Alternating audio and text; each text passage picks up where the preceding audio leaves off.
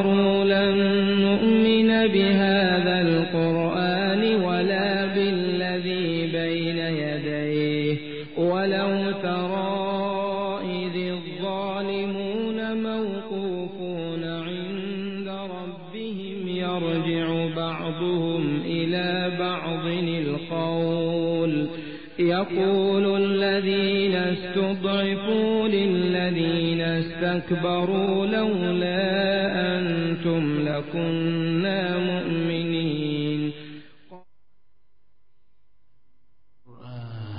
لو أنزلنا هذا القرآن على جبل لرأيته خاشعا متصدعا من خشية الله وتلك الأمثال نضربها للناس لعلهم يتفكرون. رجاء راديو دعوة أهلُسُنَّةِ وَالْجَمَاعَةِ للذاكرين والذاكرات. Assalamualaikum warahmatullahi wabarakatuh. Ikhwatal Islam, para pendengar Radio Roja dimanapun Anda berada. Untuk selanjutnya kembali menyimak kajian ilmiah dari pembahasan kitab Tazkiyatun Nufus yang disampaikan oleh Al-Ustaz Mahfud LC Hafidhullah Ta'ala. Dan Alhamdulillah setelah beberapa pekan kemarin kita off atau kita siarkan ulang dari pembahasan beberapa waktu yang lalu, alhamdulillah untuk kesempatan sore hari ini beliau kembali berada di studio untuk menyampaikan kajian secara langsung dari pembahasan kitab Tazkiyatun Nufus, buah karya Dr. Ahmad Farid. Dan untuk selanjutnya, untuk menyingkat waktu, kami persilahkan falyatafadhal masykur. Silakan Ustaz. Innal hamdalillah nahmaduhu wa nasta'inuhu wa nastaghfiruh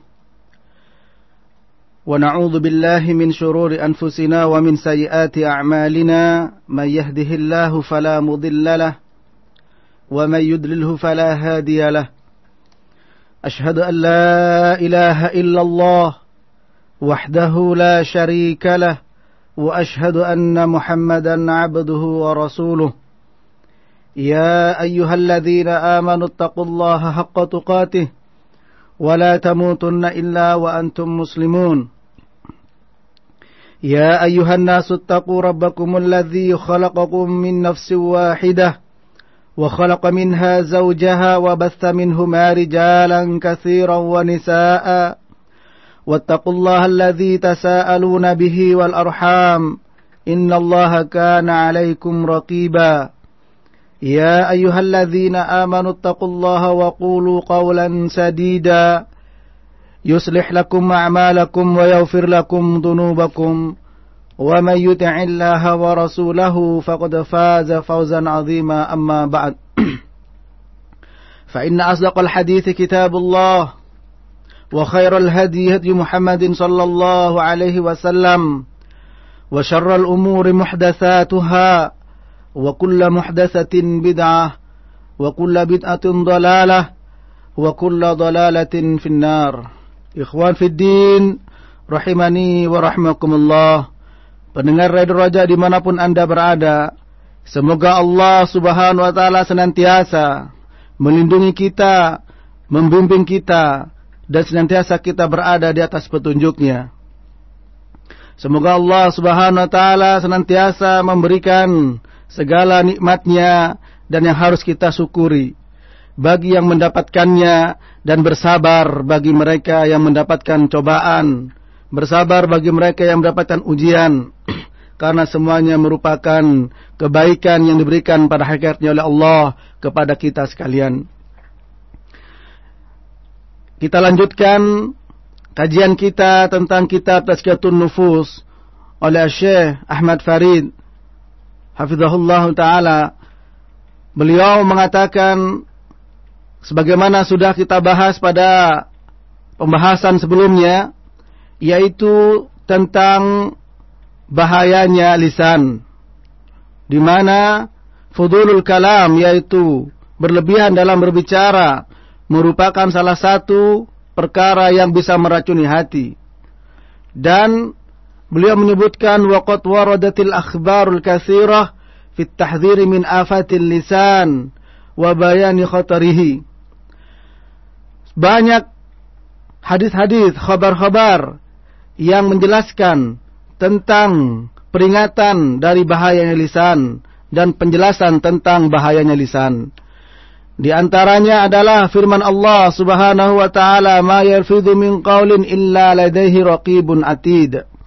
Tidaklah apa yang terucap dari ucapan kita, dari mulut kita ini kecuali dicatat oleh Allah Subhanahu wa taala dalam surat Qaf ayat 18. Oleh karena itu, mari kita menjaga lisan kita agar kita tidak terjerumus kepada murka Allah Subhanahu wa taala. Dan Nabi sallallahu alaihi wasallam memberikan perhatian sangat besar terhadap bahaya lisan. Nabi sallallahu alaihi wasallam bersabda dari Sufyan bin Abdullah Ats-Tsaqafi, beliau berkata, "Qultu ya Rasulullah, ma akhwafu ma takhafu alayya?" Wahai Rasulullah, apa yang paling engkau takuti dari diriku? Maka beliau menjawab, "Hadza wa akhadha bi lisanihi, rawahu Tirmidzi wa qala hasanun sahih." Dan disahihkan oleh Al-Albani. Beliau sallallahu alaihi wasallam bersabda ketika beliau ditanya oleh Sufyan bin Abdullah Ats-Tsaqafi, "Ya Rasulullah, apa yang paling kau takuti dari diriku?" Maka beliau bersabda, "Ini." Lalu beliau memegang lisan beliau. Hadisnya sahih, diriwayatkan oleh Imam At-Tirmidzi. Dan Nabi sallallahu alaihi wasallam bersabda ketika ditanya oleh Uqbah bin Amir radhiyallahu taala anhu, "Qultu ya Rasulullah, man najah?" Ya Rasulullah, apa itu an-najah? Yaitu apa itu kesuksesan, keberuntungan? Beliau mengatakan, "Amsik alaika lisanak." Maka peganglah erat-erat lisanmu, artinya jagalah lisanmu. Maka orang yang menjaga lisan, maka dia akan selamat. Barang siapa yang beriman kepada Allah, kata Nabi sallallahu alaihi wasallam, hendaklah dia berkata yang baik. Kalau tidak bisa berkata yang baik, maka hendaklah dia diam. Ini merupakan mukjizat Nabi sallallahu alaihi wasallam. Beliau berkata yang singkat namun isinya sangat padat. Bukankah sudah sampai kepada kita pembahasan bagaimana bahayanya lisan dari ghibah? Sudah sampai kepada kita bagaimana bahayanya lisan dari an-namimah. Apa itu ghibah? Membicarakan kejelekan orang lain. Kalau dia mendengarnya, maka dia akan membencinya. An-namimah adalah memindahkan perkataan orang lain kepada yang lainnya dalam rangka untuk melakukan perusakan alias mengadu domba satu dengan yang lainnya. Dan insyaallah pada kesempatan ini akan kita bahas bahaya lisan yang tidak kalah pentingnya, yaitu berbicara tentang Allah tanpa ilmu. Yaitu kita al-qaul 'ala Allah bighairi ilm, berbicara tentang Allah tanpa ilmu. Dan ini tidak kalah pentingnya untuk kita membahasnya, karena tidak sedikit orang-orang yang berbicara atas nama Allah tapi tidak di atas ilmu. Berbicara atas nama Rasul, tidak di atas ilmu. Maka perhatikan para jemaah sekalian, pendengar Radio Raja di mana Anda berada. Perhatikan di sini bahayanya lisan. Orang berbicara tanpa ilmu, berdusta atas nama Allah Subhanahu wa taala, berdusta atas nama Nabi sallallahu alaihi wasallam. Nabi sallallahu alaihi wasallam bersabda, "Man kadzaba alayya muta'ammidan falyatabawwa maq'adahu minan nar." Barang siapa yang berbicara atas nama diriku dengan dusta, barang siapa yang berdusta atas nama diriku dengan sengaja, maka ambillah bagian dalam neraka. Maka di antara bahaya lisan adalah al-kadzib, yaitu berdusta. Lebih-lebih berdusta atas nama Allah dan Rasulnya sallallahu alaihi wasallam. Al-Imam An-Nawawi rahimahullahu ta'ala beliau berkata tentang makna dusta ini. Wa'lam anna madhhab ahli sunnah anna al-kadhib huwa al-ikhbar 'ani syai' bi khilafi ma huwa ta'ammadtah dzalika am jahaltahu. Lakin la ya'tham fil jahli wa innama ya'thamu fil 'amdi. Beliau berkata, ketahuilah bahwa madhhab ahli sunnah mengatakan bahwa dusta itu adalah mengabarkan sesuatu yang berbeda dengan kenyataannya. Apakah itu sengaja atau tidak sengaja. Namun kalau tidak sengaja alias tidak tahu, maka dia tidak berdosa. Namun yang berdosa adalah apabila dia sengaja. Sebagaimana banyak kita perhatikan orang berdusta dan bagaimana akibat dari dusta ini. Apalagi berdusta atas nama Allah, apalagi berdusta atas nama Rasulullah sallallahu alaihi wasallam, berdusta atas nama agama ini, itu jauh lebih besar dosanya, jauh lebih besar tanggungan yang harus kita tanggung di hadapan Allah Subhanahu wa taala. Berapa banyak orang yang berbicara atas nama agama agar orang lain bisa tertawa, kemudian dia berdusta atas nama Allah dan Rasulnya. Maka di sini kita perhatikan, bagi orang-orang yang berdusta, kemudian dia ingin orang lain tertawa atas kedustaannya itu, maka celakalah orang itu. Disebut oleh Nabi sallallahu alaihi wasallam, "Wailul lilladzi yuhadditsu bil hadits liyudhika bihi al-qauma fayakdzibu wailul lahu." Akhrajahu Tirmidzi. Dari Bahs bin Hakim, dari ayahnya, dari kakeknya, dia berkata, aku mendengar Nabi sallallahu alaihi wasallam bersabda, celakalah seseorang, wailul lilladzi yuhaddits, celakalah orang-orang yang berbicara dengan suatu pembicaraan, liyudhika bihil qauma, dengan pembicaraan itu agar orang-orang ketawa, fayakdzib, kemudian dia berdusta, wailul lahu, maka celakalah dia. Perhatikan di sini, berdusta atas nama Allah, berdusta atas nama Rasulnya jauh lebih besar dosanya. Bahkan sebagian ulama mengatakan sudah sampai kepada kekufuran, meskipun yang lain mengatakan tidak sampai kepada kekufuran. Oleh karena itu perhatikan di sini, al-qaul 'ala Allah bighairi ilm, yaitu berbicara tentang Allah tanpa ilmu, maka sangat besar dosanya di hadapan Allah Subhanahu wa taala. Berdusta atas nama Allah. Allah Subhanahu wa taala berfirman, "Faman adlamu mimman iftara 'ala Allahi kadhiba liyudilla an-nasa bighairi ilmin, innallaha la yahdil qaumadh dhalimin." Surat Al-An'am 144, Allah berfirman, siapakah yang lebih zalim dibandingkan orang yang mengadakan kedustaan kepada Allah Subhanahu wa taala untuk menyesatkan manusia tanpa ilmu. Sesungguhnya Allah tidak akan memberikan petunjuk kepada orang-orang yang berbuat zalim. Berdusta atas nama Allah dalam rangka menyesatkan manusia tanpa ilmu. Maka di sini kaitannya juga dengan orang-orang yang berdakwah. Orang-orang yang berdakwah tanpa ilmu akan banyak menyesatkan orang. Orang-orang yang mengajak kepada agama tanpa ilmu akan menyesatkan banyak orang. Oleh karena itu, kaum muslimin yang dimuliakan Allah, pendengar Radio Raja dimanapun Anda berada, di dalam kita mengambil agama, maka kita perhatikan dari mana kita mengambil agama. Disebut oleh Muhammad ibn Sirin, innal ilma dinun, fanzuru amman ta'khudunahu. Bahwa ilmu adalah agama, maka perhatikan dari siapa kamu mengambil agama itu. Jangan sampai orang-orang yang tidak berilmu menyampaikan ilmu. Dan orang-orang, kita harus memperhatikan dari siapa kita mengambil ilmu, sehingga kita tidak terjerumus kepada seruan-seruan yang menyesatkan. Karena Allah Subhanahu wa taala mencabut ilmu ini dengan mencabut para ulama. Dan Allah Subhanahu wa taala tidak mencabut ilmu kecuali dengan mencabut para ulama. Dan orang-orang menjadikan orang-orang yang bodoh, wattakhadhan nas juhalan, ruasa juhal.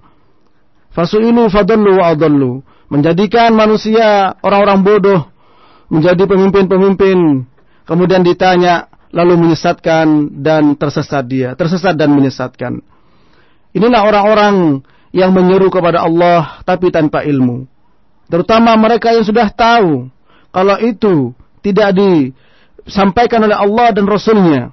Dia tahu bahwa tidak ada dalam Al-Quran dan As-Sunnah, kemudian mereka menyampaikannya. Lebih-lebih kepada orang seperti ini, maka dosanya sangat besar. Dan bagi kita, berhati-hati dengan seruan-seruan seperti itu. Sebagaimana Ibnu Umar, beliau mengatakan, dinuka fa innama huwa lahmuka wa damuk fandur amman ta'khud khudh adil ladina istaqamu wa la ta'khudh anil ladina malu. Agamamu, perhatikan dari siapa kamu mengambil, karena itu merupakan darah dagingmu. Ambillah dari orang-orang istiqamah di atas agama ini, jangan mengambil dari orang-orang yang menyimpang. Perhatikan, berdusta atas nama Allah dan Rasulnya jauh lebih besar dosanya dibanding dengan berdusta pada selain Allah dan Rasulnya. Karena Nabi SAW bersabda bahwa inna kadzaban alayya laisa kakadzabi ala ahadin faman kadzaba alayya muta'ammidan falyatabawwa maq'adahu minan nar. Dari Al-Mughirah bin Syu'bah, beliau berkata, aku mendengar Rasulullah SAW bersabda, sesungguhnya berdusta atas nama diriku tidaklah sama dengan berdusta atas nama orang lain. Salah seorang di antara kalian, barang siapa yang berdusta atas nama diriku dengan sengaja, maka silakan dia mengambil bagian dalam neraka. Hadisnya sahih, diriwayatkan oleh Imam Muslim. Maka di sini, pendengar Radio Roja dimanapun Anda berada, kalau kita sebagai da'i, maka janganlah kita berdusta atas nama Allah dan Rasulnya. Janganlah kita berdusta agar orang-orang yang mendengarkan bisa ketawa. Karena wailun lilladzi yuhadditsu bil hadits liyudhika bihil qaum wailul lahu. Nabi SAW bersabda, celaka seseorang yang berbicara sesuatu yang dengan pembicaraan itu agar orang ketawa, fayakdzibu, kemudian dia berdusta, wailul lahu. Kemudian dia berdusta, maka celakalah orang itu. Rawahu Tirmidzi. Jadi berapa banyak orang-orang yang membuat cerita bohong, membuat cerita palsu, lebih-lebih berdusta atas nama Rasul sallallahu alaihi wasallam agar manusia mengikutinya, agar manusia bisa berbuat kebaikan, tapi dia berdusta atas nama Allah dan Rasulnya, maka tidak akan pernah diterima. Meskipun niatnya baik, kam min muridin lil khairin yusibah. Berapa banyak, kata Ibnu Mas'ud, orang yang berkeinginan untuk berbuat baik tapi tidak sampai. Kenapa? Karena caranya lebih-lebih cara yang diharamkan oleh Allah dan Rasulnya, yaitu diantaranya berdusta atas nama Allah dan Rasulnya. Allah Subhanahu wa ta'ala berfirman dalam surat An-Nahl 116, وَلَا تَقُولُوا لِمَا تَصِفُ أَلْسِنَتُكُمْ الْكَذِبَ هَذَا حَلَالٌ وَهَذَا حَرَامٌ لِتَفْتَرُوا عَلَى اللَّهِ الْكَذِبَ Innal ladzina yaftaruna 'ala Allahil kadhiba la yuflihun. Janganlah engkau berbicara dengan lisan-lisanmu suatu kedustaan dengan mengatakan ini halal dan ini haram untuk berdusta atas nama Allah. Sesungguhnya orang-orang yang membuat kedustaan kepada Allah, mereka tidak akan pernah beruntung. Dan masuk di dalamnya, kata Ibnu Katsir, adalah wa yadkhulu fi hadza kullu man ibtada'a bid'atan laisa lahu fiha mustanadun syar'i aw halala syai'an mimma harrama Allah aw harrama syai'an mimma abaha Allah bi mujarradi ra'yihi. Ibnu Katsir beliau mengatakan, masuk ke dalam ayat ini yaitu orang-orang yang mengatakan dengan lisan mereka dengan kedustaan, ini halal, ini haram, dengan berdusta kepada Allah Subhanahu wa taala. Maka masuk dalam ayat ini semua orang-orang man ibtada'a bid'atan, orang-orang yang melakukan bid'ah, melakukan perbuatan-perbuatan yang baru dalam agama yang dianggap sebagai ibadah mendekatkan diri kepada Allah, pada hakikatnya tidak ada perintah, tidak ada anjuran, tidak ada dari Al-Quran maupun As-Sunnah. Maka disebutkan oleh beliau, semua ini masuk kepadanya adalah orang yang berbuat bid'ah yang tidak ada sandaran syar'inya, atau dia menghalalkan sesuatu yang diharamkan Allah, atau mengharamkan sesuatu yang dihalalkan oleh Allah hanya dengan pendapatnya. Maka di sini ketahuilah para pendengar Radio Roja dimanapun Anda berada, perhatian di sini, dia hanya bersandarkan kepada pendapatnya, kepada akalnya. Bedakan dengan para mujtahidin. Bedakan dengan mereka para ulama-ulama mujtahidin. Mereka ketika mengeluarkan pendapat mereka, maka mereka bersandar kepada sandaran syar'i. Kalau mereka berijtihad benar mendapatkan 2, dan kalau salah mereka mendapatkan 1 pahala. Sebagaimana Nabi sallallahu alaihi wasallam bersabda, "Idza hakamal hakim fajtahada thumma asaba, idza hakamal hakim fajtahada thumma asaba falahu ajran, wa idza ijtahada thumma akhta falahu ajrun." Apabila seorang mujtahid dia berijtihad kemudian benar, maka dia dapat 2 pahala. Kalau salah dia mendapatkan 1 pahala. Maka di sini bedakan dengan orang yang hanya sekedar bersandar kepada akalnya, di mana orang-orang banyak mempertuhankan akalnya untuk menyelesaikan urusan-urusan agama. Mereka hanya bersandar kepada akalnya, maka dia masuk kepada ayat ini sebagaimana disebut oleh Ibnu Katsir.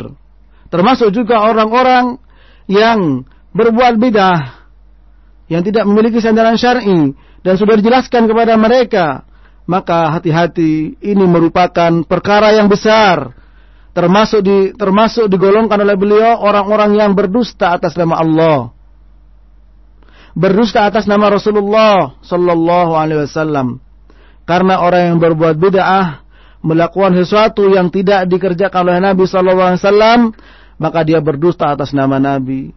Dan orang yang berdusta atas nama Nabi, dia berdusta kepada Allah Subhanahu wa taala.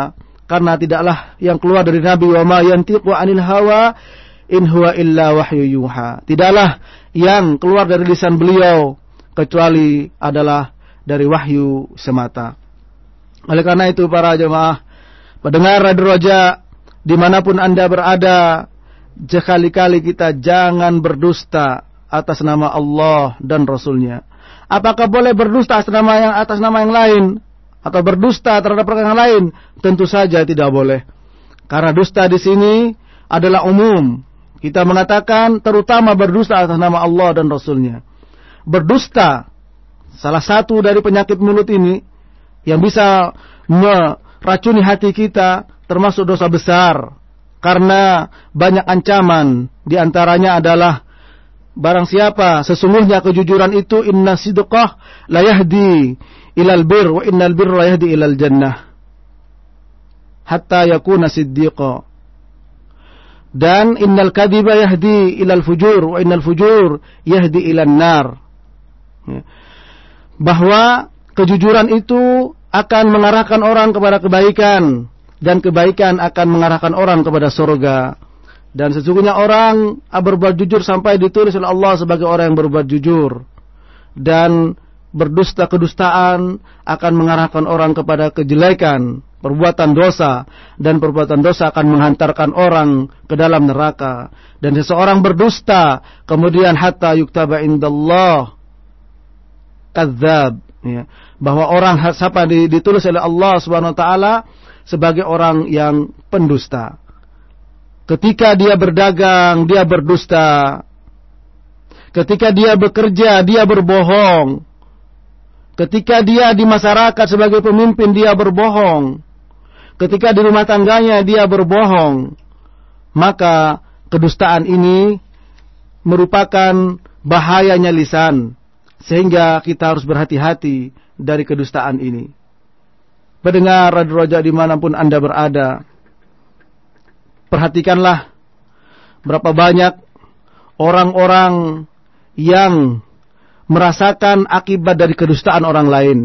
Tidak bersalah bisa menjadi salah karena dia telah memfitnahnya, karena dia berdusta kepada yang lainnya sehingga orang tersebut menjadi korban dari kedustaannya. Masuk penjara karena kedustaannya, dipukul orang karena kedustaan orang lain, dibunuh orang karena kedustaan orang lain, diterjerumus karena kedustaan orang lain. Oleh karena itu, jangan sekali-kali kita berdusta dan berbohong, terutama atas nama Allah dan atas nama Rasulnya. Pendengar Radio Roja dimanapun Anda berada, memang lisan ini bentuknya kecil, namun perhatikanlah, meskipun bentuknya kecil, namun bahayanya sangat besar. Dan juga manfaatnya sangat besar. Sebagaimana disebutkan, fa innahu shaghirun jirmuhu, azimu ta'atuhu wa jurmuhu. Bentuknya kecil lisan ini, namun sangat besar, ya. Bentuknya kecil sangat besar ketaatannya dan juga sangat besar dosanya. Karena apa? Dengan lisan la yastabilul kufru wal iman illa bi syahadatil lisan. Tidaklah kekufuran dan keimanan itu akan jelas kecuali dengan persaksian lisan. Demikian juga ketika seorang berdusta, hanya keluar satu kata dari lisan kita yang kecil ini, namun akibatnya sangat besar, bisa mencerai-beraikan orang lain, bisa menjadikan orang lain menjadi korban kita, orang lain bisa berselisih karena kedustaan seseorang. Waliyadzubillah. Oleh karena itu Ibnu Mas'ud mengatakan, wallah alladzi la ilaha illa huwa laisa syai'un ahwaj ila tulisini min lisani. Demi Allah yang tidak ada Tuhan selainnya, tidak ada sembahan yang berhak disembah kecuali Allah, tidak ada sesuatu yang lebih membutuhkan untuk ditahan kecuali dari lisanku. Perhatikan di sini, ya. Barang siapa yang beriman kepada Allah, maka hendaklah dia berbicara yang baik. Kalau nggak bisa berbicara, maka hendaklah dia diam. Kalau orang banyak bicara, maka banyak kesalahannya. Entah kalau dia banyak bicara, entah memuji dirinya, ya, yuzakki nafsahu, memuji dirinya. Kalau bukan saya, ini orang yang terlalu banyak bicara. Apakah nggak boleh bicara? Pada asalnya falyakul khairan, pada asalnya kita berbicara. Tapi berbicara di sini muqayyad bil khair, yaitu harusnya berbicara yang baik, pembicaraan yang mengandung manfaatnya. Al-Imam Syafi'i mengatakan, man arada an yatakallam falyufakkir. Barang siapa yang ingin berbicara, hendaklah dia berpikir terlebih dahulu. Apabila dalam pembicaraannya ada manfaatnya, maka bicaralah. Tapi kalau tidak, maka tahanlah dari pembicaraan itu. Memang sangat berat bagi kita untuk menjaga lisan ini, sebagaimana disebutkan tadi oleh Ibnu Mas'ud radhiyallahu taala anhu. Ya, karena apa? Karena memang lisan ini merupakan alat yang bisa mendatangkan kebaikan kepada kita dan juga bisa mendatangkan keburukan kepada kita. Ya. Ikhwan fiddin, pendengar roja dimanapun Anda berada, bagi orang yang cerdas, hendaklah dia selalu berpikir sebelum dia berbicara, apakah ada manfaatnya atau tidak. Kalau memang ada manfaatnya, berbicaralah. Maka kalau tidak, maka tahanlah dari pembicaraan itu. Terutama dalam masalah agama di sini. Kalau kita ingin mengajak orang kepada kebaikan, maka pikirlah apakah kita berbicara atas nama ilmu. Jangan sampai kita mengajak orang kepada kebaikan tanpa ilmu. Karena semuanya akan dimintai pertanggungjawab. Ya, wala takfu ma laisa laka bihi ilmun. Inna sam'a wal basara wal fuada kullu ulaika kana anhu mas'ula. Janganlah kamu berbicara, berpendapat tanpa ilmu, karena penglihatan, ya, pendengaran, penglihatan dan hati semuanya akan dimintai pertanggungjawab. Memang benar, orang yang mengajak kepada Allah merupakan ajakan yang paling baik. Sebagaimana Allah Subhanahu wa taala berfirman, "Wa man ahsanu mimman da'a ila Allah wa 'amila shalihan wa qala innani minal muslimin." Siapa yang paling baik dibandingkan dengan orang yang menyeru kepada Allah Subhanahu wa taala dan dia beramal soleh dan dia mengatakan aku termasuk orang-orang yang pasrah kepada Allah. Namun ketika kita mengajak orang kepada jalan Allah, maka haruslah di atas ilmu. Lebih-lebih orang mengajak atas nama Allah, namun mengajak kepada dirinya. Sudah dia tidak di atas ilmu, tapi tidak mengajak kepada Allah. Justru ingin menjadi dia sebagai pengikutnya, menjadi sebagai anak buahnya dan seterusnya. Ingatlah apa yang difirman Allah, "Ud'u ila sabili rabbika bil hikmati wal mau'izatil hasanah wajadilhum billati hi ahsan." Ud'u ila sabili rabbik. Ajaklah ke jalan Rabbmu, ajaklah ke jalan Tuhanmu, bukan kepada jalanmu, bukan untuk menjadi pengikutmu, menjadi anak buahmu, tapi menjadi hamba-hamba Allah, menjadi hamba-hamba Allah. Ya. Sudah mengajak kepada kelompoknya, mengajak kepada dirinya, tidak atas nama ilmu. Maka ini kita hendaklah kita berhati-hati dan hendaklah kita menyadari bahwa semuanya itu akan dimintai pertanggunganjawab oleh Allah Subhanahu wa taala. Pendengar Radio Raja dimanapun Anda berada, kewajiban bagi kita masing-masing kita agar kita tidak terjerumus kepada bahayanya lisan ini. Tidak ada jalan lain kecuali kita mengetahui apa yang bisa menyelamatkan kita dari hal itu. Dan tidak mungkin kita bisa mendapatkannya kecuali kita harus senantiasa berupaya dengan jalan thalabul ilmi, dengan jalan mendatangi majelis ilmu yang menjelaskan tentang Al-Quran As-Sunnah yang difahami oleh salaful ummah. Ini harus kita lakukan. Kalau tidak, maka kita akan mudah terjerumus oleh seruan du'atun ila abwabi jahannam, seruan-seruan yang mengajak kepada kita ke neraka jahannam. Karena apa? Di dalamnya diserukan kepada bid'ah, di dalamnya diserukan kepada perkara-perkara khurafat. Berapa banyak sekarang orang yang sudah terang-terangan mengajak kepada kesyirikan, paranormal membuka terang-terangan ajakan dan seruan mereka. Baik di mana saja, kita lihat di pojok-pojok kota ada spanduk-spanduk yang menyatakan barang siapa yang memiliki persoalan-persoalan hidupnya maka datanglah pada kami akan memberikan jalan keluar, yaitu dengan cara paranormal seperti yang mereka lakukan. Maka tidak akan selamat dari itu kecuali orang yang dijaga dan dirahmati Allah Subhanahu wa taala. Dan mereka adalah orang-orang yang bersungguh-sungguh dalam menempuh jalannya. Walladzina jahadu fina lanahdiyannahum subulana. Dan orang yang bersungguh-sungguh di jalan kami, maka akan kami tunjukkan. Maka pada kesempatan yang baik ini, kami ajak kepada semua pendengar Radio Raja yang kami cintai karena Allah Subhanahu wa taala, marilah kita mohon kepada Allah Subhanahu wa taala, minta petunjuk kepada Allah Subhanahu wa taala. Sadarilah bahwa kita sholat 17 rakaat setiap hari ditambah dengan yang sunnah, maka doa yang kita ucapkan, ihdinas siratal mustaqim, tunjukkan kami ya Allah ke jalan yang lurus. Apa maksudnya? Bukankah kita berada di atas jalan yang lurus? Bukankah kita sudah berada di atas keimanan? Maka hidayah dimaksud sebagaimana disebutkan oleh Ibnu Rajab Al-Hambali, ada dua macam, hidayah mujmalah dan hidayah mufassalah. Hidayah mujmalah, kita berada di atas keimanan, kita berada di atas Islam, itu hidayah mujmalah, hidayah yang secara global. Namun hidayah mufassalah, hidayah secara terperinci, bagaimana keimanan kita, bagaimana cara kita beriman kepada Allah, bagaimana kita menjaga lisan kita tidak terjerumus kepada ghibah, tidak terjerumus kepada namimah, mengadu domba, tidak terjerumus berbicara atas nama Allah dengan suatu kedustaan, tidak berdusta.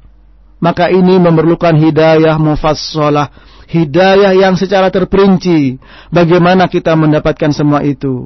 Kalau kita menyadari ketika kita sholat, ihdinas siratal mustaqim, ya Allah tunjukkan kami ke jalanmu yang lurus, ya Allah tunjukkan kami ke jalan yang lurus, maka kita dalam hati kita mohon kepada Allah agar kita diberikan kekuatan untuk senantiasa thalabul ilm, untuk senantiasa menuntut ilmu, menuntut hidayah, petunjuk yang sifatnya terperinci. Bagaimana tentang petunjuk kita, hidayah tentang sholat, hidayah tentang iman, hidayah tentang puasa, hidayah tentang zakat, dan hidayah-hidayah yang lainnya. Maka sangatlah masuk akal kita sholat sampai mati, artinya kita memerlukan hidayah sampai mati. Sampai mati pun kita kerahkan umur kita kerahkan tenaga kita, maka masih belum cukup ilmu, hidayah yang secara terperinci ini kita dapatkan. Oleh karena itu, ketika kita membaca suratul Fatihah tatkala salat, ihdinas siratal mustaqim, ya Allah tunjukkan kami ke jalan yang lurus, siratal ladzina an'amta alaihim, jalan orang-orang yang telah Engkau beri nikmat kepada mereka dari kalangan para nabi, anbiya, dari kalangan syuhada wassalihin, orang-orang yang soleh, orang-orang syuhada, maka kita minta kepada Allah agar kita diberikan kemudahan untuk mendapatkan hidayah yang sifatnya secara terperinci. Hidayah tentang iman kepada Allah itu bagaimana? Hidayah tentang menjaga lisan, termasuk para pendengar roja dimanapun Anda berada di depan radio ini mendengarnya. Mudah-mudahan termasuk salah satu dikabulkannya doa kita, yaitu kita minta hidayah secara mufassalah, hidayah yang sifatnya terperinci, sehingga kita tahu bahwa berdusta itu merupakan dosa besar, terutama berdusta atas nama Allah Subhanahu wa taala. Kita mengetahui bahwa yang keluar dari lisan kita ini setiap huruf, ma yalfidu min qaulin illa ladaihi raqibun atid, bahwa tidaklah yang keluar dari lisan kita dari ucapan ini kecuali baginya ada yang menjaga dan mencatatnya. Ya. Kalau kita tahu seperti itu, para jemaah, ikhwan fiddin, pendengar roja dimanapun Anda berada, kita akan hati-hati. Meskipun berat, coba kita perhatikan pada kehidupan kita betapa beratnya. Ya, meskipun kita sudah tahu betapa beratnya menjaganya.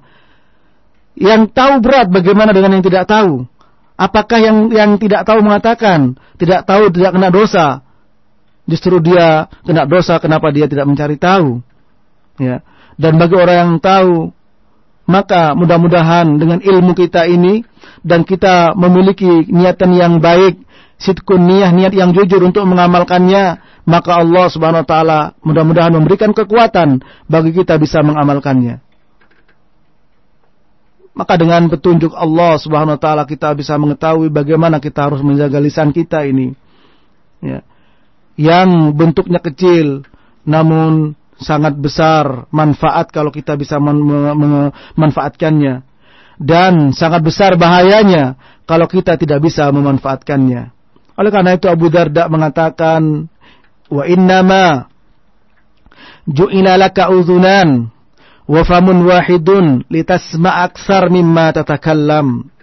Sesungguhnya telah dijadikan bagimu itu 2 telinga dan 1 mulut. Agar apa? Agar lebih banyak mendengar dibandingkan berbicara.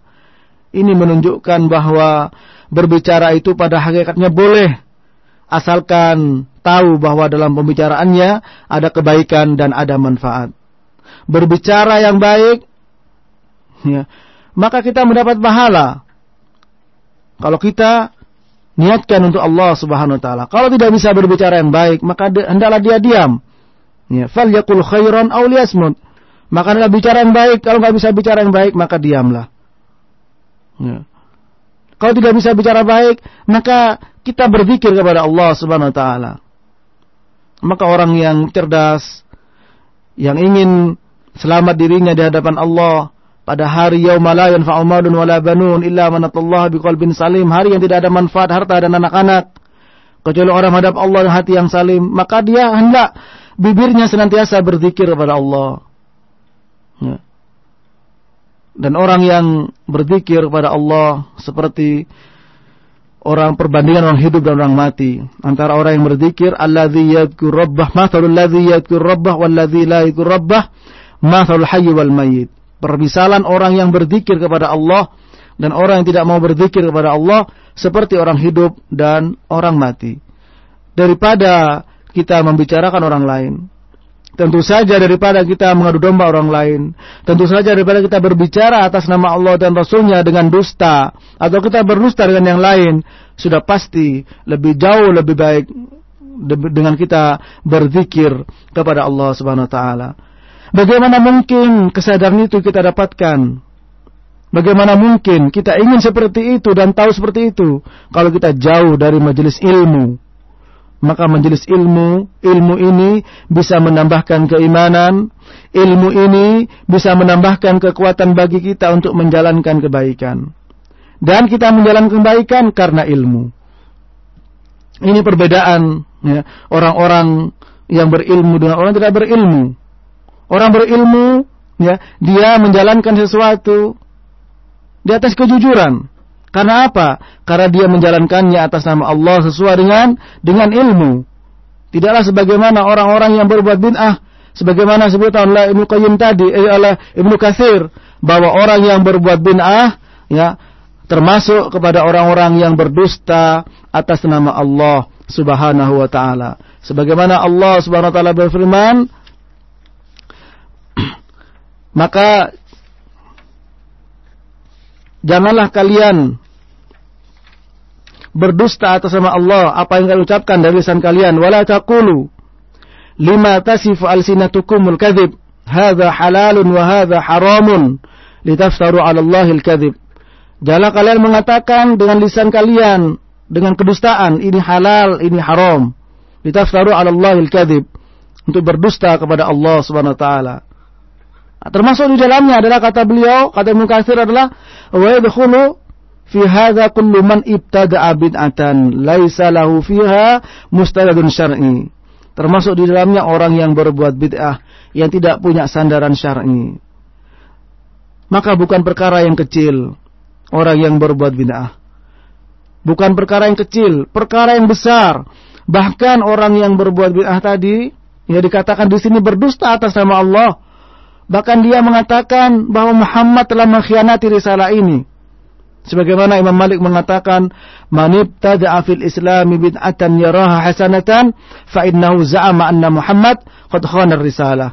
Barang siapa yang melakukan bid'ah, berbuat bid'ah, melakukan perkara-perkara yang baru di dalam Islam, dan dia melihatnya sebagai sebuah kebaikan, ya, maka dia telah menganggap Nabi Muhammad ini sallallahu alaihi wasallam telah mengkhianati risalah ini. Artinya menganggap bahwa beliau tidak menyampaikan semuanya.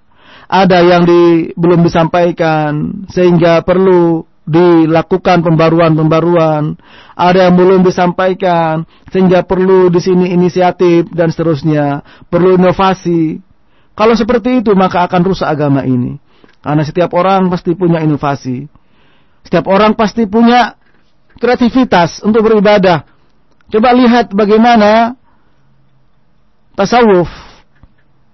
Ya, bagaimana tasawuf. Masing-masing tarekat kita lihat bagaimana.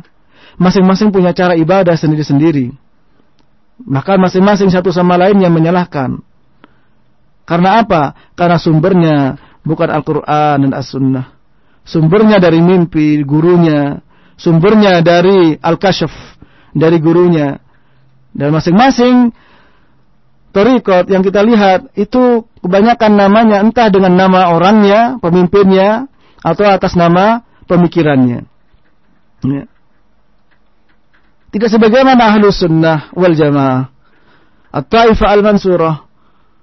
Mereka tidak mengatasnamakan nama kelompok-kelompoknya. Nah ini. Oleh karena itu, ikhwan fiddin, pendengar roja, dimanapun Anda berada, perhatikan di sini berdusta atas nama Allah sangatlah besar dosanya, dan termasuk di dalamnya adalah orang yang berbuat bid'ah. Ini merupakan salah satu bahayanya lisan, jauh lebih berat daripada yang lainnya. Tidak kalah bahayanya dengan al-ghibah, tidak kalah bahayanya dengan an-namimah, yaitu al-qaul, berbicara tentang Allah Subhanahu wa taala tanpa ilmu. Ya, berbicara tentang Allah Subhanahu wa taala tanpa ilmu. Janganlah engkau berbicara tentang Allah tanpa ilmu. Qul innama harrama rabbiyal fawahisha ma dhahara minha wa ma batan wal ithma wal baghya bighairil haqqi wa an tusyriku billah ma lam yunazzil bi sultana wa an taqulu 'ala Allah ma la ta'lamun. Katakanlah, sesungguhnya Rabbku mengharamkan al-fawahish, yaitu perbuatan keji, ma dhahara minha wa ma batan, yang nampak maupun yang tidak nampak. Wal itsma, itsma di sini adalah perbuatan dosa. Disebut oleh Mujahid adalah perbuatan maksiat, semuanya adalah perbuatan dosa. Wal baghya bil haq, dan Allah mengharamkan al-baghy bil haq, yaitu berbuat zalim kepada orang lain tanpa hak, mengambil hartanya, ya, ghibah, namimah, termasuk al-baghyu bil haq, dan menyekutukan Allah dengan sesuatu yang Allah tidak menurunkan hujjah kepadanya. dan mengharamkan wa antaqulu 'ala Allah ma la ta'lamun, dan berbicara tentang Allah apa yang kamu tidak ketahui. Nah, ini perlu dan penting bagi kita, terutama dalam masalah tauhid, ya, dalam masalah akidah. Berapa banyak orang yang kita tanya di mana Allah? Allah di mana-mana. Di mana Allah? Allah tidak di atas, tidak di bawah, tidak di barat, tidak di timur. Di mana Allah? Ada yang menjawab Allah di hati. Di mana Allah? Ada yang menjawab Allah di surga. Itu jawaban-jawaban yang ada pada kaum muslimin. Maka ketahuilah, ya, tidak ada jalan keluar dari semua ini. Kalau kita ingin berbicara tentang agama ini, berbicara tentang Allah Subhanahu wa taala kecuali dengan ilmu, maka tidak ada jalan lain kecuali haruslah kita kembali kepada ilmu. Ya. Lebih-lebih kepada para duat, kepada orang-orang yang menyeru ke jalan Allah Subhanahu wa taala. Mari kita menyadari bahwa jangan sampai berbicara tanpa ilmu. Kita menyadari jangan sampai kita berdusta atas nama Allah agar orang-orang tertawa. Wailul lilladzi yuhadditsu bil hadits liyudhika bihil qaumah fayakdzib fawailul lahu wa wailul lahu. Nabi sallallahu alaihi wasallam bersabda, sungguh celaka orang yang berbicara dengan pembicaraan itu agar orang lain tertawa, kemudian dia berdusta, maka celakalah. Ya, maka celakalah orang tersebut. Barangkali sampai di sini, maaf karena kesehatan terganggu. Mudah-mudahan Allah Subhanahu wa taala memberikan kepada kita kehati-hatian dalam berbicara, terutama bicara tentang agama ini, dan beri kehati-hatian secara umum kepada kita untuk menjaga lisan kita, jangan sampai keluar dari lisan kita ini perkara yang bisa mendatangkan murka Allah Subhanahu wa taala, perkara yang bisa memasukkan kita ke dalam neraka, sebagaimana Nabi sallallahu alaihi wasallam bersabda, innal abda la yatakallamu bil kalimah ma yatabayyan fiha yazillu biha finnar abadu ma bainal masyriq wal maghrib. Sungguhnya seorang hamba berbicara dengan satu kalimat yang belum jelas baginya, dan dia menjerumuskan ke dalam neraka yang jauhnya seperti barat dan timur. Waliyadzubillah. Wallahu alam. Nah, demikian ikhwatal Islam pembahasan kita dari kitab Tazkiyatun Nufus bersama Ustaz Mahfud LC Hafidhahullah untuk kesempatan sore hari ini. Dan kita membuka sesi tanya jawab, namun kami jeda terlebih dahulu dengan yang satu ini. Roja, Radio Dakwah Ahlussunnah wal Jamaah. Nurun minal Qur'an. Qala Allah Ta'ala, A'udzu billahi minasy syaithanir rajim. Wa wassaynal insana biwalidayhi ihsana. Hamalathu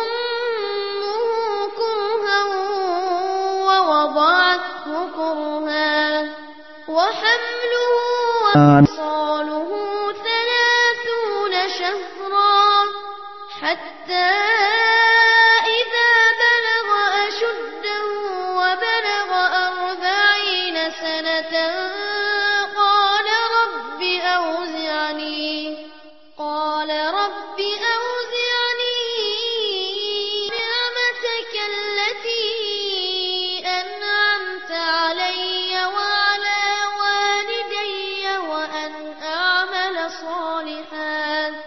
وأن أصلح لي في ذريتي إني تبت إليك وإني من المسلمين. Roja, Radio Dakwah Ahlussunnah wal Jamaah. للذاكرين والذاكرات.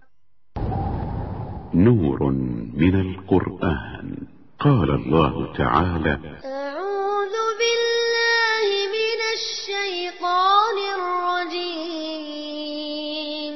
الله لا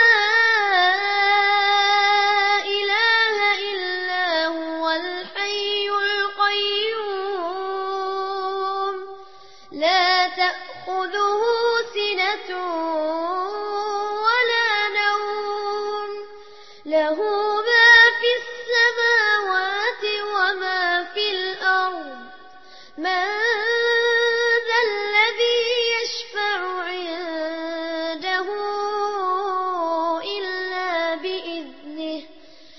يعلم ما بين أيديهم وما خلفهم ولا يحيطون بشيء من علمه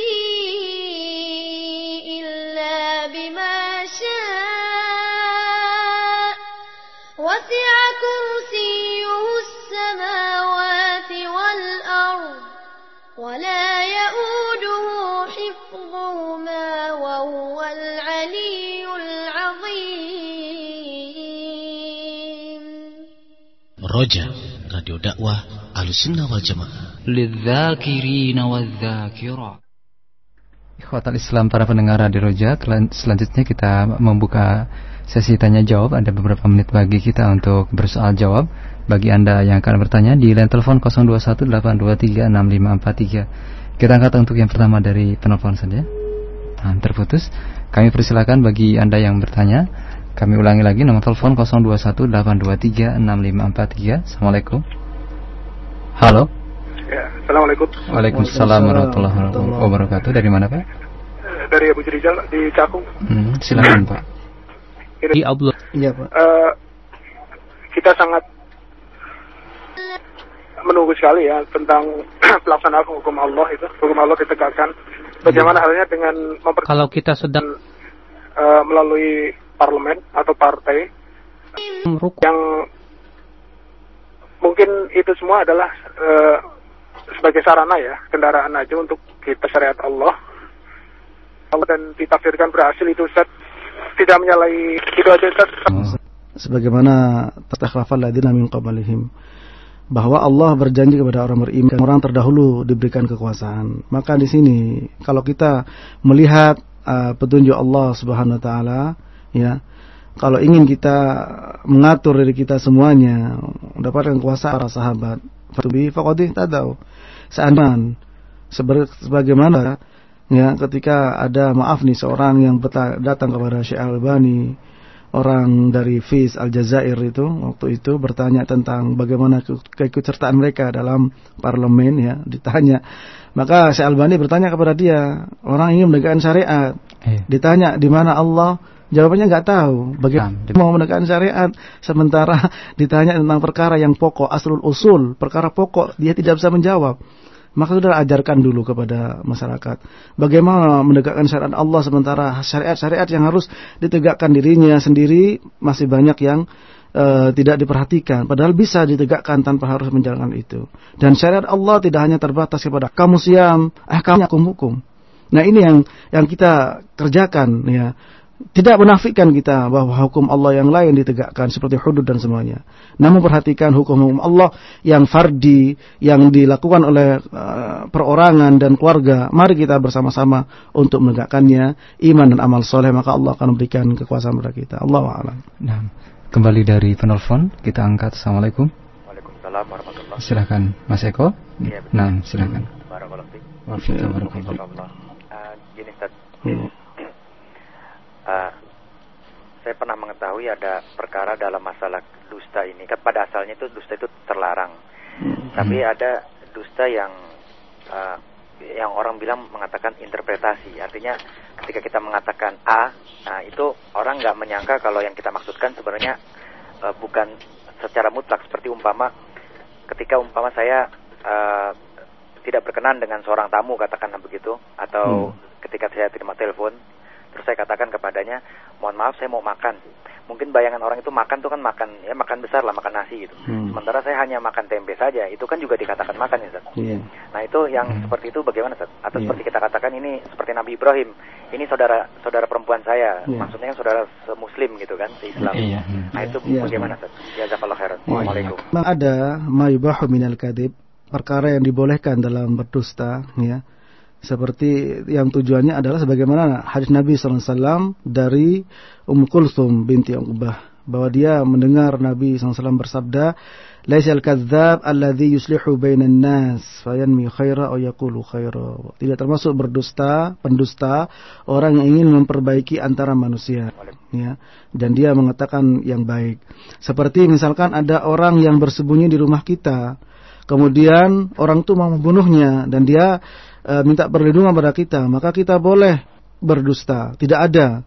Atau yang lebih baik adalah kita menggunakan dalam bahasa bahasa balaghah ya, yuradu bihi yaqulu bihi al-qarib wa yuradu bihi al-ba'id ya. Dia mengatakan perkara yang dekat tapi maksudnya bukan itu, makanya yang menunjukkan telunjuknya dengan di dalam. Nah, ditanya oleh orang musyrik, mimman anta kalian, maksudnya siapa ini, dari kabilah mana? Faqala Nabi nahnu min ma. Wah, ini hadi ila sirati, ini petunjuk jalanku. Ini tauriyah, petunjuk jalan betul, petunjuk jalan yang lurus dalam pengertian petunjuk menuju jalan Islam. Tapi maksudnya itu ya, tapi dia mengelabui sebagai penunjuk jalan. Nah, ini tidak berdusta tauriyah. Namun berdusta yang dibolehkan ketika mau mendamaikan orang atau suami kepada istrinya dalam rangka kebaikannya dan sebaliknya. Allahu a'lam. Nah, kembali kita angkat pertanyaan dari penelpon. Assalamualaikum. Waalaikumsalam. Iya, silakan. Dari mana, Pak? Dari Pak Pandi Binong. Iya, silakan Pak Pandi. Assalamualaikum, Ustaz. Waalaikumsalam warahmatullahi. Ana mau nanya, Ustaz. Iya, Pak, iya. Bagaimana jika ada seseorang yang berada di sebuah halaqah, di situ sepertinya mengajarkan ajaran-ajaran agama, tetapi sang guru adalah orang yang aktif di sebuah partai.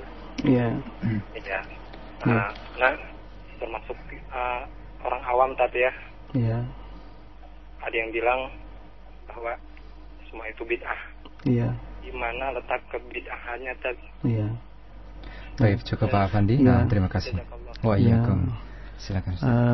Begini, kalau kita perhatikan halaqah kemudian tidak boleh mengikuti yang lain kecuali orang-orang tertentu. Maka kita ingat perkataan Umar bin Abdul Aziz rahimahullahu ta'ala. Beliau mengatakan, barang siapa yang membicarakan agama dengan bisik-bisik, artinya di sini bisik-bisik di sini tertutup gitu ya, maka ketahuilah di situ ada fitnah. Maka perkara agama ini ya, sampaikan secara terbuka, jangan dengan berbisik-bisik ya. Barang siapa menyampaikan agama secara berbisik-bisik, maka ketahuilah di situ ada fitnahnya. Nah, di sini. Adapun apakah itu bid'ah ya dengan halaqah ya, di sini kalau memang halaqahnya membicarakan tentang sunnah dan terbuka, tidak tertutup, kecuali tidak tutup bagi orang yang lain ya, dan tidak boleh kadang-kadang di halaqah sampaikan jangan sampai pada yang lain. Mungkin ini tidak ada seperti itu. Bahkan disebut oleh Umar bin Abdul Aziz, barang siapa yang berbisik-bisik tentang agama ya, maka ketahuilah di situ ada fitnah. Allahu a'lam. Nah, kembali kita angkat pertanyaan dari penelpon. Assalamualaikum. Waalaikumsalam warahmatullahi wabarakatuh. Silakan Pak, dari mana? Dari Pak Runazar Sukatani, Pak. Silakan Bapak. Jadi saya menanyakan ini Pak Ustaz. Iya Pak. Ya. Assalamualaikum Pak Ustaz. Waalaikumsalam warahmatullahi wabarakatuh. Jadi kan dalam masalah menuntut ilmu atau belajar, itu topik kita hari ini kan. Iya, iya. Jadi sekarang saya mau menanyakan mana yang lebih afdol kita dulu kan. Iya. Saya dengar radio Rojak setiap hari, pengajian di Rojak dan kajian-kajian serta tilawatul Quran kan. Iya, iya. Daripada saya membaca Al-Quran gitu, saya punya waktu. Iya, iya. Jadi iya. waktu saya banyak. Iya. Nah, jadi saya setel Rojak terus. Mana yang lebih afdol? Iya. Saya baca Al-Quran, apakah saya nuntut ilmu dan mendengarkan tilawah dari Rojak gitu. Iya, terima kasih. Waalaikumsalam warahmatullahi wabarakatuh. Terima kasih. Ya, memang ya tidak bisa dipisahkan kita membaca Al-Quran ya dengan menuntut ilmu. Bagaimana kita? Sebab Al-Quran adalah ilmu ya. Dan memang betul, man qara'a harfan min kitabillah ya falahu bihi hasanah wal hasanatu bi asyri amsalihha. La aqulu alif lam mim harfun walakin alifun harfun wa lam harfun wa mim harfun wa Tirmidzi. Barang siapa membaca satu huruf dari kitab Allah, baginya mendapatkan kebaikan, dan setiap kebaikan dilipat gandakan menjadi 10. Aku tidak mengatakan, kata Nabi SAW, alif lam mim satu huruf, tapi alif satu huruf, lam satu huruf, mim satu huruf, betul ya. Namun membaca Al-Quran kalau tidak mengerti artinya, ya bagaimana kita bisa mengamalkan setiap hari, dan bagaimana kita bisa mengerti artinya kalau kita hanya membaca Al-Quran tanpa thalabul ilmi, tanpa mencari ilmu. Sebab Al-Quran tidak hanya sekedar dibaca saja, betul dibaca, ya, dapat pahala, meskipun tidak paham artinya, dapat pahala. Namun, ya, bagaimana kita bisa mengamalkannya kalau kita nggak paham? Dan bagaimana kita bisa paham kalau kita nggak mau nuntut ilmu? Maka dikumpulkan semuanya. Al-jam'u al-afdol, jam'u. Dikumpulkan semuanya. Dan ini harus dikumpulkan antara baca Quran dengan tolabul ilmi, gitu. Nah, kemudian pertanyaan dari Ibu Susi di Jakarta Utara. Ustadz, di dalam diri saya sering terdapat perasaan atau merasa kurang yakin kepada Allah Ta'ala. Hati saya menuntut adanya bukti kebenaran bahwasannya Rabb itu satu, begitu juga kebenaran bahwasannya langit dan bumi itu hanya milik Allah saja. Mohon penjelasannya Ustadz untuk memperteguh keyakinan saya. Silakan. Iya. Tentu saja keraguan seperti ini ya harus kita tepis, dan ini membuktikan keimanan kita. Ya, saya lupa hadis itu, ya, menjelaskan ketika sampai kepada titik itu, ya, siapa yang menciptakan Allah Subhanahu Wa Taala, ya, bagaimana dengan Allah. Namun jangan dibiarkan, ya, sehingga kita terjerumus nantinya kepada menafikan Allah Subhanahu Wa Taala. Ya. Bagaimana untuk bisa kita mempertebal keyakinan itu? Tentu saja tidak ada yang lain. Datangi majelis ilmu terus menerus. Datangi majelis ilmu, kemudian berdoa, ya muqallibal qulub, tsabbit qalbi ala dinik. Ya muqallibal qulub, wahai zat yang membolak-balik hati, maka tetapkanlah aku di atas agamamu. Ya, Allahu a'lam. Nah, kemudian kita angkat kembali dari penelpon. Assalamualaikum. Waalaikumsalam warahmatullahi wabarakatuh. Silakan Pak Abidin, ya. Betul Pak. Alhamdulillah. Salam kusir Pak, ya. Assalamualaikum Ustaz. Waalaikumsalam warahmatullahi. Ini saya baru pulang, saya nggak tahu pertanyaan saya ini berkaitan atau tema atau tidak, ya. Iya Pak. Cuman ini udah lama saya ingin tanyakan. Iya. Saya selepas sholat subuh berjamaah, itu ada 3 orang gitu ya, termasuk saya, itu selalu duduk sambil membaca hadis-hadis atau apa gitu ya. Terus itu berjalan kurang lebih 1 tahun. Cuma sekarang ini saya tinggalkan dan saya langsung membaca Al-Quran di rumah dengan yang tadi Ustaz sebutkan tuh, dengan terjemahnya gitu ya. Yang saya tanyakan itu yang mana yang lebih afdol Ustaz? Gitu. Itu aja Ustaz. Ya tadi membaca hadis dan membaca Al-Quran, ya. Membaca hadis dan membaca Al-Quran jelas berbeda. Membaca hadis dapat pahala, tapi beda dengan Al-Quran. Al-Quran dihitung per huruf, demikian. Nah sekarang kalau kita membaca Al-Quran hadis dengan sendiri, bimbingan dari seorang ustadz, maka ini tentu saja lebih utama membaca Al-Quran daripada membaca hadis, ya. Dan kalau kita membaca hadis ada bimbingan, ya, bagaimana syarah hadis tersebut, bagaimana penjelasannya, maka itu tentu saja, ya, keutamaannya berbeda, ya. Al-Quran tetap keutamaannya adalah sebagaimana membaca Al-Quran, dan ini menuntut ilmu, ya. Maka kalau kita mau mencari keutamaannya, sama-sama memiliki keutamaan, ya. Nah, tergantung kepada kebutuhan kita. Nah, kalau kita hanya sekedar baca Quran tanpa memahami maknanya, ya kita hanya mendapat keutamaan Quran dari membacanya saja. Nah, sekarang kalau kita berbuat kesalahan, ya, tidak sesuai dengan Quran, bagaimana? Nah, itu. Tentu saja agar kita sesuai dengan apa yang kita baca Al-Quran, kita harus nuntut ilmunya. Maka di sini kalau kita mau lebih utama mana, baca Quran dengan baca hadis tanpa ada bimbingan tentu saja lebih utama baca Quran. Demikian. Nah, kembali kita angkat pertanyaan dari penelpon. Assalamualaikum. Waalaikumsalam. Iya. Dari Abu Budiman di Jatinegara. Ya, silakan Bapak. Silakan Pak. Ini Ustadz, masalah pemilu itu kita sebagai orang salaf itu wajib memilih apa bagaimana ya? Nah, afwan Bapak untuk pertanyaan ini karena tidak sesuai dengan kajian kita. Kita pending terlebih dahulu saja. Nah, mohon maaf untuk Pak Budiman. Kita angkat pertanyaan berikutnya dari penelpon, dan mohon kiranya bagi yang bertanya, pertanyaan Anda disesuaikan dengan tema kita pada sore hari ini. Assalamualaikum. Waalaikumsalam. Iya, silakan. Dari Pak saya Putin di Tanjung Barat, Pak. Silakan Bapak. Ini mau tanya ini masalah ini kebetulan ini kan saudara saya mau berangkat haji. Biasanya sebelum pemberangkatan haji itu ada pindah-pindah banyak sekali. Jadi menurut sunnah pemberangkatan haji.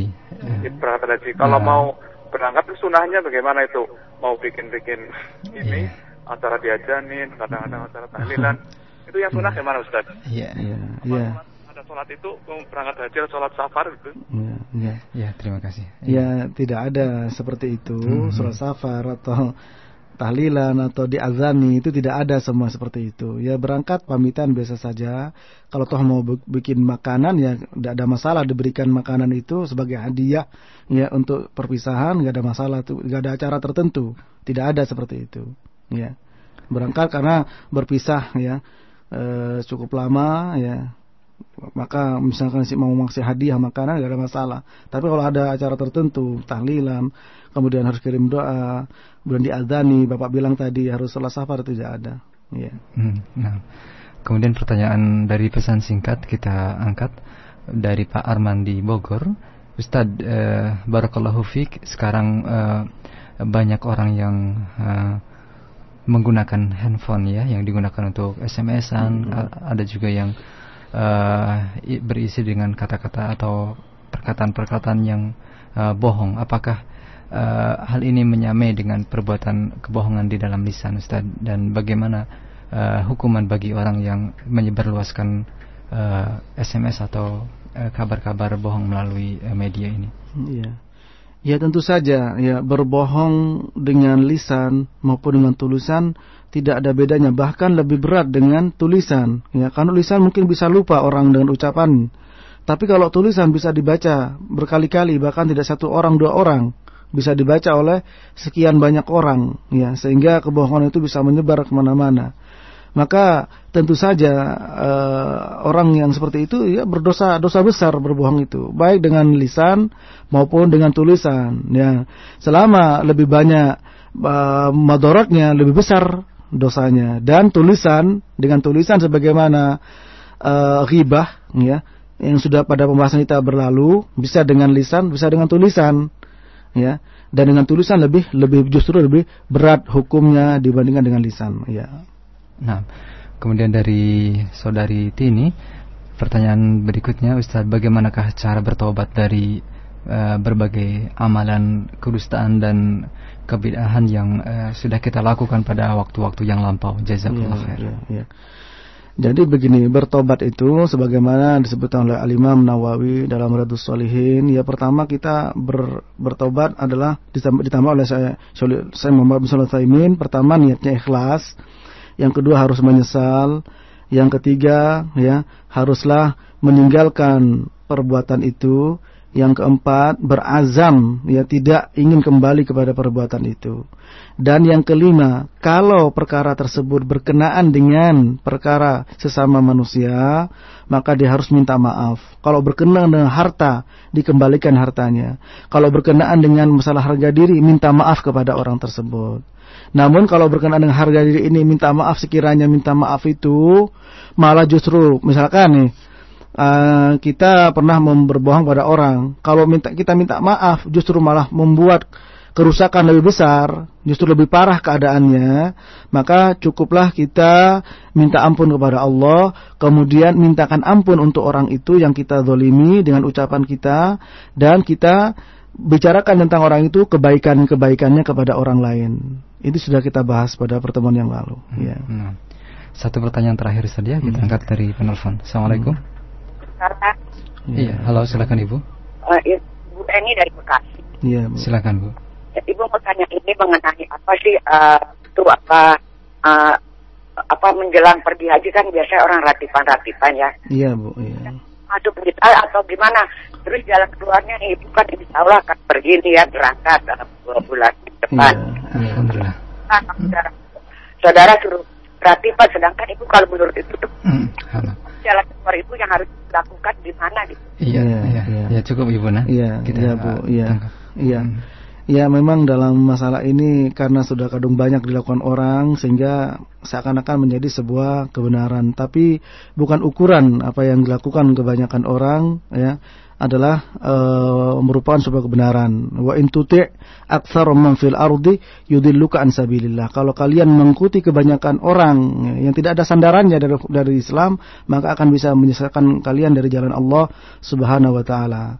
Nah maka seperti ratiban nggak pernah ada, dan ratiban di zaman Rasul juga nggak ada, apalagi dilakukan ketika mau haji. Nah itu, maka jalan keluarnya jangan lakukan itu ya. Ya kita ketika mau haji berangkat seperti biasa pamitan sama orang-orang, nggak ada masalah itu. Ya, kalau bikin makanan kasih hadiah kepada orang lain untuk ini nggak ada masalah. Tapi kalau ada acara tertentu, nah ini yang ini tidak dituntun oleh Nabi Sallallahu Alaihi Wasallam. Ya Allahu a'lam. Ya, mungkin kata penutup atau ikhtisar dari pertemuan kita sore hari ini. Mudah-mudahan apa yang kita kaji pada sore hari ini bermanfaat. Ya. Jadi kesimpulan dari kajian kita betapa besar bahaya liarkan dan kita liar bersama bisa maka membicarakan orang lain kejelekannya, kita namimah orang lain, bahkan kita bisa berdusta atas nama Allah Subhanahu wa taala. Yang berdusta atas nama Allah ini agar cuman terutama maka ya ini yang berdusta mendengar ketawa, padahal Nabi SAW bersabda lau ta'lamuna ma la a'lam, kalau kamu menangis dan sedikit tertawa. Maka perhatian ini jangan sampai dar acara penghibur ini. Wallahu a'lam. Nabiyina Muhammadin wa ala alihi wasallam wa akhiru da'wana alhamdulillahi rabbil alamin.